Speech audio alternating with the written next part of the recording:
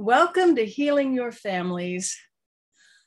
I like to help young moms of kids with special needs move from that frustration and stress to calm, confidence, and joy so they can achieve the quality of family life that they desire.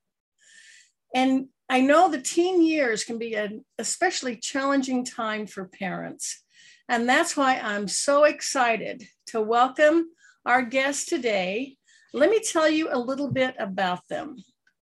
Holly Henderson has been training teens and adults for over 20 years. Her training work began in the field of violence prevention and dating violence prevention. She's trained thousands of teens and young adults on recognizing the warning signs that lead to violent and deadly relationships. Holly has tools and advice to help parents see outside of their lives into the minds of teens. And they learn how their past conditioning is limiting their ability to see things correctly, how their default settings lock them in a pattern for disconnect, how their communication styles are pushing their loved ones away, and what teens really want in order to thrive. Now, she, along with Josh Brazier, wrote the book, Bang Head Here, You in the Equation. And Josh has over 15 years of experience working with youth and family in over a dozen countries. Josh brings a very unique perspective to healing and family culture. Having worked alongside thousands of young people and having been inside hundreds of struggling households, Josh's experience has led to deep and powerful insights that help create a new path of healing.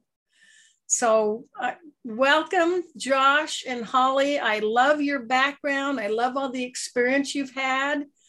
Anything you want to share about what led you down this path to helping teens and parents? When you say background, do you mean this chair that I found at the flea market the other day, or no? For me, it's been a very organic process. I started a nonprofit while I was in college with some friends that helped orphanages all around the world, and we took young people, and a lot of those young people just connected with them. Their parents would call me and say, "Hey, my kid's struggling. They really connected with you. Can you take them out to dinner and see what's going on?" And just door after door kind of opened to get me to where I am right now, whether that was working with the treatment center, starting my own private practice, the work that Holly and I have done. We've just tried to put ourselves in the mud with people so we can learn as much as we can and gain those insights that we've translated into the book that we've written.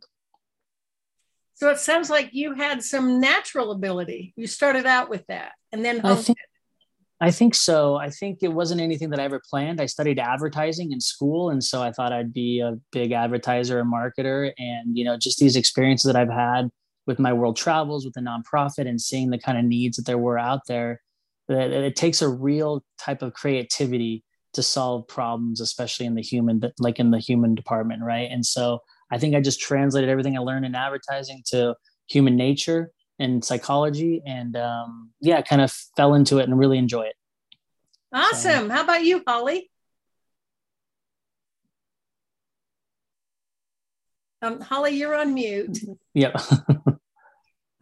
Part of this book is especially meaningful for me because I was an at-risk youth and I lived away from home for a period of time while going through therapy, and then had to learn how to come home and reconnect in a family environment that was broken. So part of what I offer today is some of that insight, but after coming home and kind of rehabilitating, I also went on to teach so many teens about how to have healthy relationships that were struggling as well. So learned a lot, even working in the jail facilities, working with men who were sexual, or young boys that were sexual offenders, and kind of what that taught when I was teaching, in the high schools as well. And then from there, Josh and I kind of grew up in the same area, and we'd been following each other's lives and kind of catching up. I'd been on a trip with him for the nonprofit while he was working with the treatment center. And he was learning about what I was doing in Ventura County with the school systems and some of my coaching. And we got together and collaborated on this tool that we felt was needed for parents and helping them reconnect to their families. You know, and this is near and dear to my heart. So I'd like to start out with the question, what trends are you seeing that are causing so much disconnection in families now? It's not an easy world to raise a family in nowadays. There's been exponential change in even the last decade. Holly and I have seen so much disconnection caused by technology, social media platforms, and then just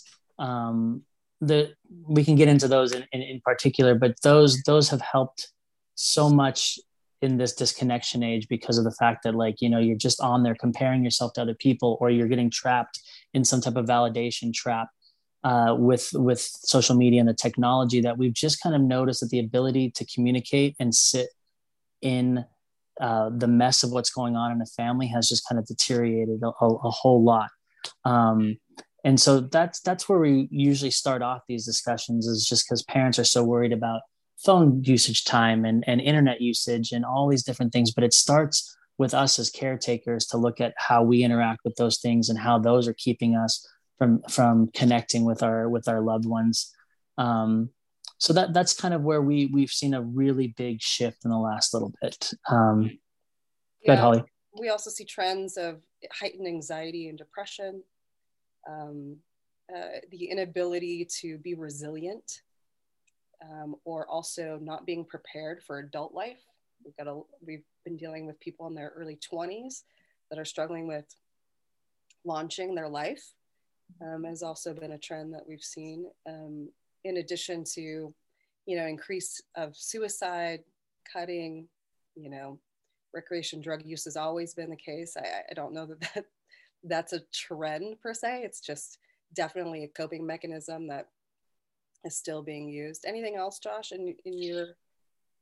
Yeah, sorry, my son just came home from school, so it's being a little bit loud, so I put myself on mute. But I definitely think that there's also been a relationship perspective that's changed in families.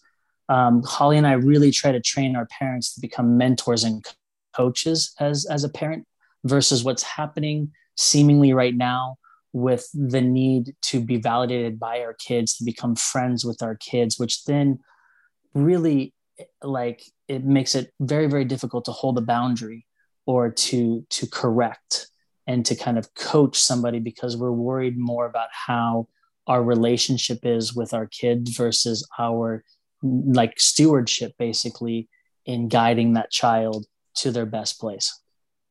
So can I just interrupt real quick? I totally agree with that. That was my observation as a school teacher, that parents want so much to be liked by their children, to be their friend, that they're not holding the structure. They're not giving that guidance. Yeah. And so that's interesting to hear you. Yeah. And then they lack the respect, you know, from adult to child. And they don't understand, a lot of parents don't understand that a child needs the containment to feel safe. And we start that early on. You know, a lot of times when the parents don't do that early on, and then they're having problems, and then they try and use containment, it is a nightmare, right? When the teens are older. So, yeah. So it really needs to start long before they're teenagers, this building this rapport, this trust. I also think that teens need to see that the parents are living what they're teaching. Mm. Yeah, it's hard to set a boundary with a kid when you're doing the complete, you know, opposite of what you're saying. If you're saying get off your phone, but every single time you're trying to have a conversation, or your teen is trying to talk with you, you're on your phone as well, or you're somehow disconnected. We get a lot of that. That's why we wrote, you know, the first part of this book series is You and the Equation. Like, it really starts with the parents having the courage to look at themselves first, to say, what example am I setting?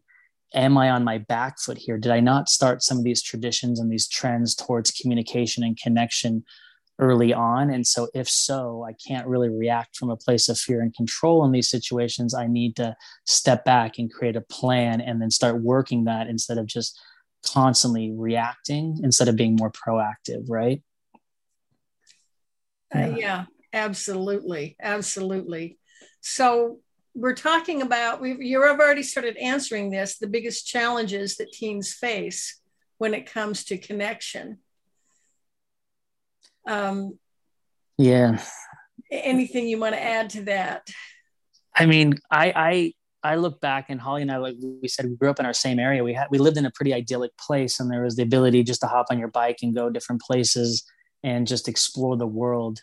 Right now, with just the way the world is, there's more an anxiety to be explorative and curious, and that kind of fear, and even fear from parents to kind of contain their kids and keep them smaller, over parent or over just hover, like we talked about with these helicopter parents, has created this environment where they go to the phone, or they go to gaming, or they go to some other way to avoid the pain that they're feeling, or the feelings that they have. And so we find these trends of keeping kids from connecting and just kind of staying in their rooms, right? Like there's a need for kids to experience, to individuate, to go out there and like step out there and say, well, I scraped my knee here, and I bumped I bumped my head here. This is what I learned. And the parents are there to help process through that. But right now, we're not even letting our kids do that. And it is a scarier world out there. We have to be prepared, but we can't allow for just the reins to be grabbed so tight that kids can't breathe. So you're saying, rather than building the big fence around the home to protect the child, take them out in the world, just kind of warn them, here are some of the dangers, but try this, and just be, and give them that practice of walking through the forest rather than just trying to keep them out. Yeah, I mean, the barriers to connection also involve a lack of language. So when you're out practicing with other people, talking and engaging, then you're learning to use that muscle and how to communicate and talk. But it's very difficult if you are somebody who wants to connect and you go hang out with your friends and everybody has their own device and they're sitting on them, and you want to practice, but nobody's available, right? Unless somebody, a strong parent in the home's like, turn your phones in, guys. We are like going to practice that muscle of communication. What happens is that now a lot of teens in social settings have anxiety, and even adults coming out of COVID, right? Yeah. Oh, yeah. Not having practiced that or interacted, and they feel dumb, or they feel scared, or what should I say? I don't know what to talk about, kind of thing. That also hinders people's ability to connect. It's just the lack of practice. That is a really good point, the lack of practice. So some of that would be creating those opportunities, right, to practice. Exactly. We often talk about creating opportunities and traditions in our family that allow kids to deliberately practice these skills of connection and communication.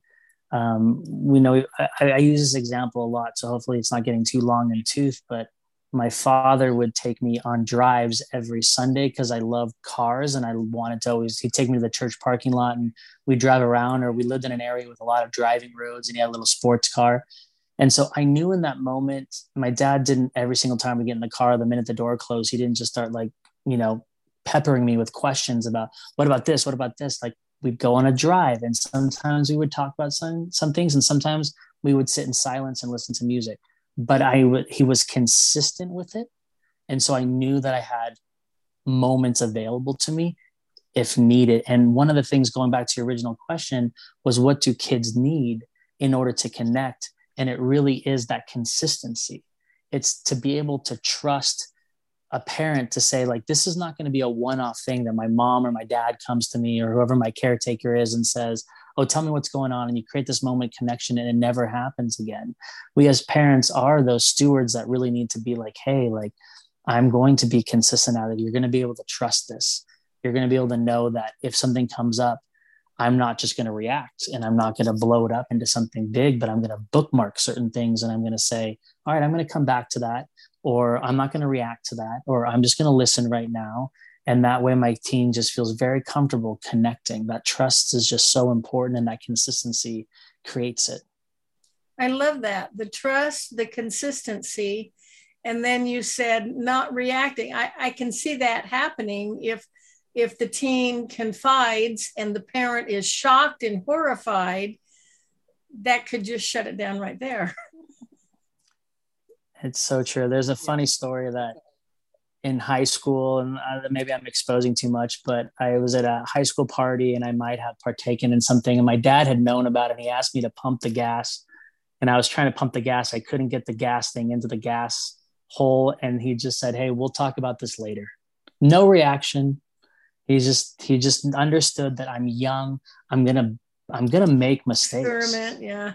I'm going to experiment. I'm not going to be perfect at these different things, but he's not going to have this big blow up reaction where he's just like, hey, like, it's going to cause disconnection. I'm never going to trust. I'm going to kind of create like a secret life, which is a trend that we see a lot with teenagers, is they create this double life to avoid those moments of being held accountable, or just that they feel disconnected and they don't know, and they're curious and all these things. So my dad and my mom were very good at just like saying like, hey, like not reacting. Right. And just, like I said, bookmark it.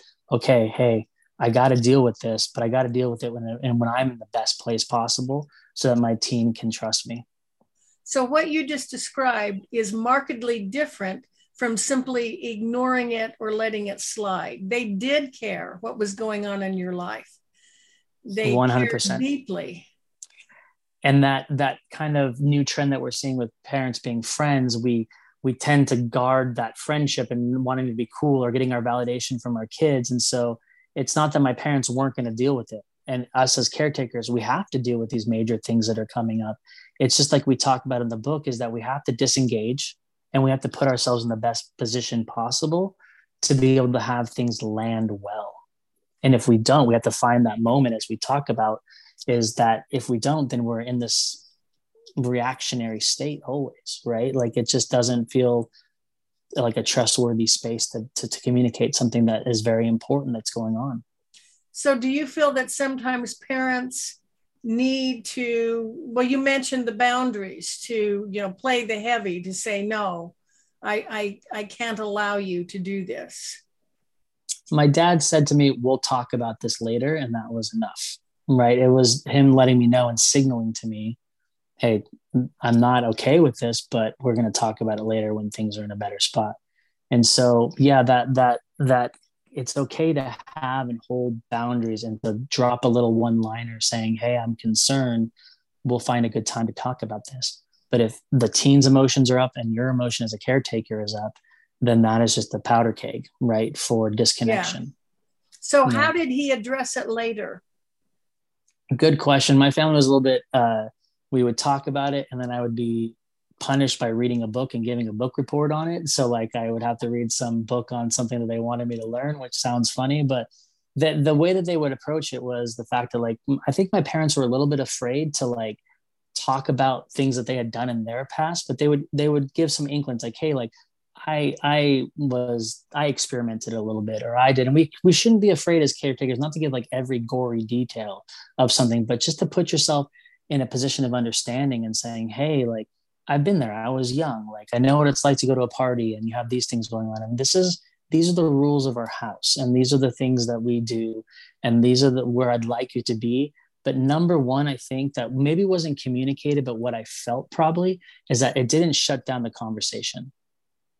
Even the punishment and what they were trying to do and saying, hey, we're not cool with this. Or when I would stay out past curfew, or I would do something, whatever, it was like, we're not cool with this. We're going to find your consequence, because you need to learn that there are natural consequences to our decisions, but that the conversation is ongoing. We don't want you to ever feel like we're so mad or we're so angry, or we're going to draw such a line that you have to not communicate with us. Right. Yeah. Yeah. Or making it like, no matter what the child does, they'll never be good enough.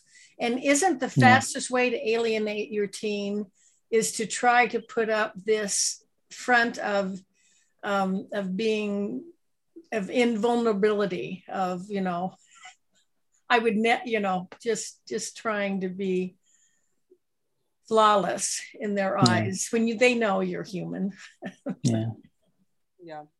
I think the fastest way to alienate a teen is to not see them, blame, be aggressive, not see them, because then the protection, the concrete wall, I like to call it, goes up and the alienation starts, the separation begins. Yeah. Yeah, it's all right to be vulnerable with your children, to be genuine, to be real. Yeah, to be empathetic. And that really acknowledges the stage that a teen is in of curiosity and individuation. And then you, as we talked about earlier, that we step in as a coach or a mentor and a parent with boundaries, but we're not just there to let them, have free reign on things. We can say, hey, these are our expectations, but we want to communicate around them. We want to hear what you think. When I had the trust of my parents later on, I would let them know, hey, I'm going to go do this, and I'm probably going to be home at 1 p.m., or 1 a.m., which is an hour past curfew. But I would let them know what I was doing, and they had that trust in me until I did something dumb, and then I lost that trust, and things were rolled back. But it was a constant ebb and flow because I myself was trying to find my way in life, right? Yes. So that sounds like a help. And you also were covering what keeps parents from connecting, and it's probably this wanting to be friends and maybe trying to put up a big front.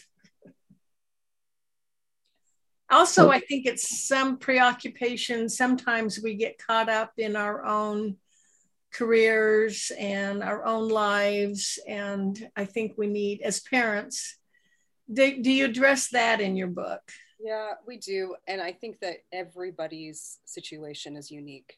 And a lot of it is fueled by past programming, the way that they were raised.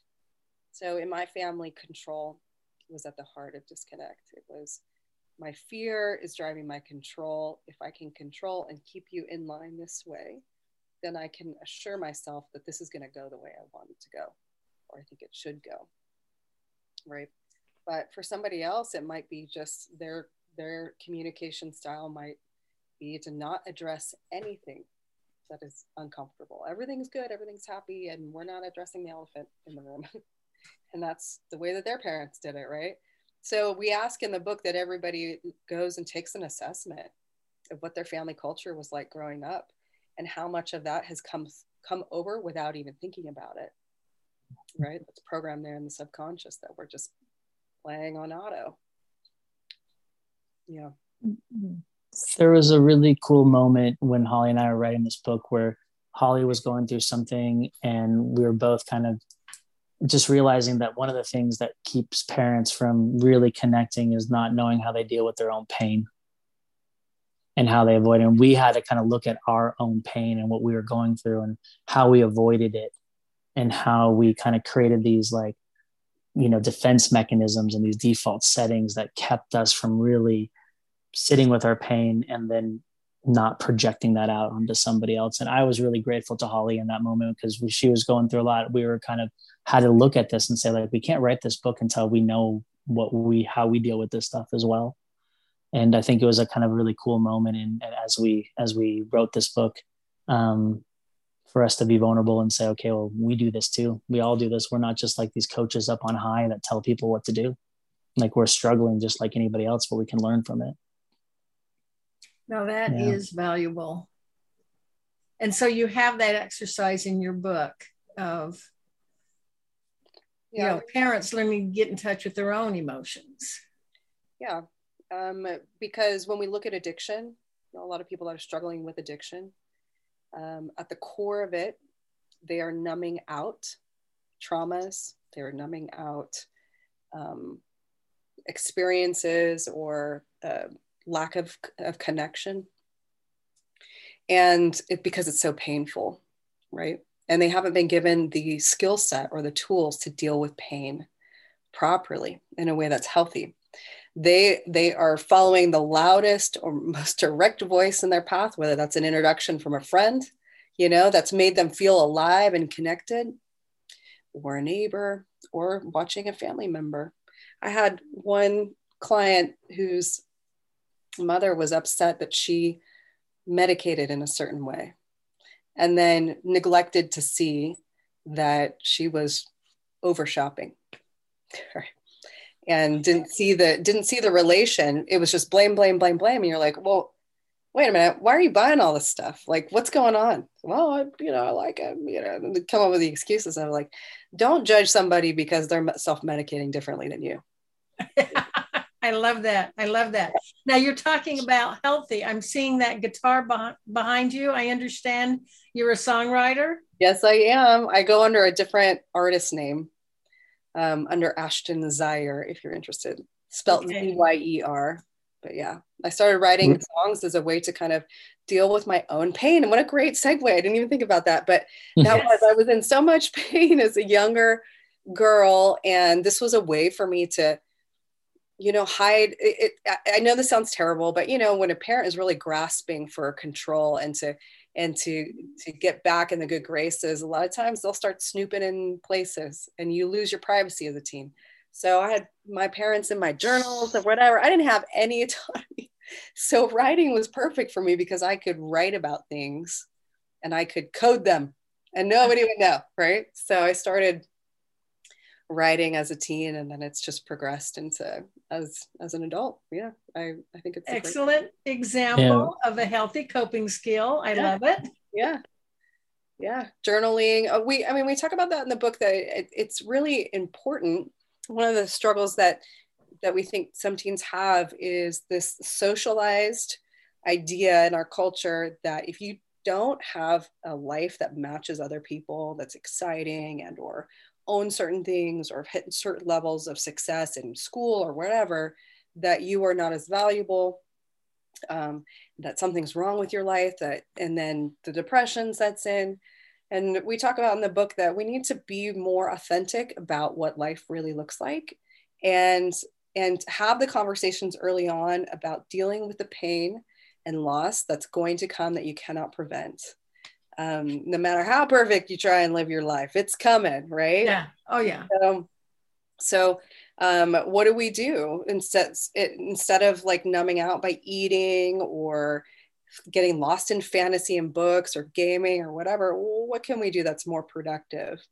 So we do talk about that in the book, and I'd encourage anybody listening today, like if they've had those types of conversations with their family members and taken a look at what maybe their parents used to do to deal with loss and pain, and also to address how much they're able to manage their own. Are they a lesson thief? Do they steal the lessons of their children because it's so painful to watch them? They're like, oh, I'll just take care of it. I'll make it nice and better. Instead of letting them feel it and learn how to overcome and become resilient in increments where they have support at home, so that when they leave home as adults and the real world hits them, they're not crippled. They feel like, I can get through this, or mom and dad can say, you can do this. You remember this time you in high school, this happened and you overcame. Remember this time when you overcame. They've got a lot of great history to help them along their path of resiliency with what they're dealing with. Now there's a golden nugget right there. I love that.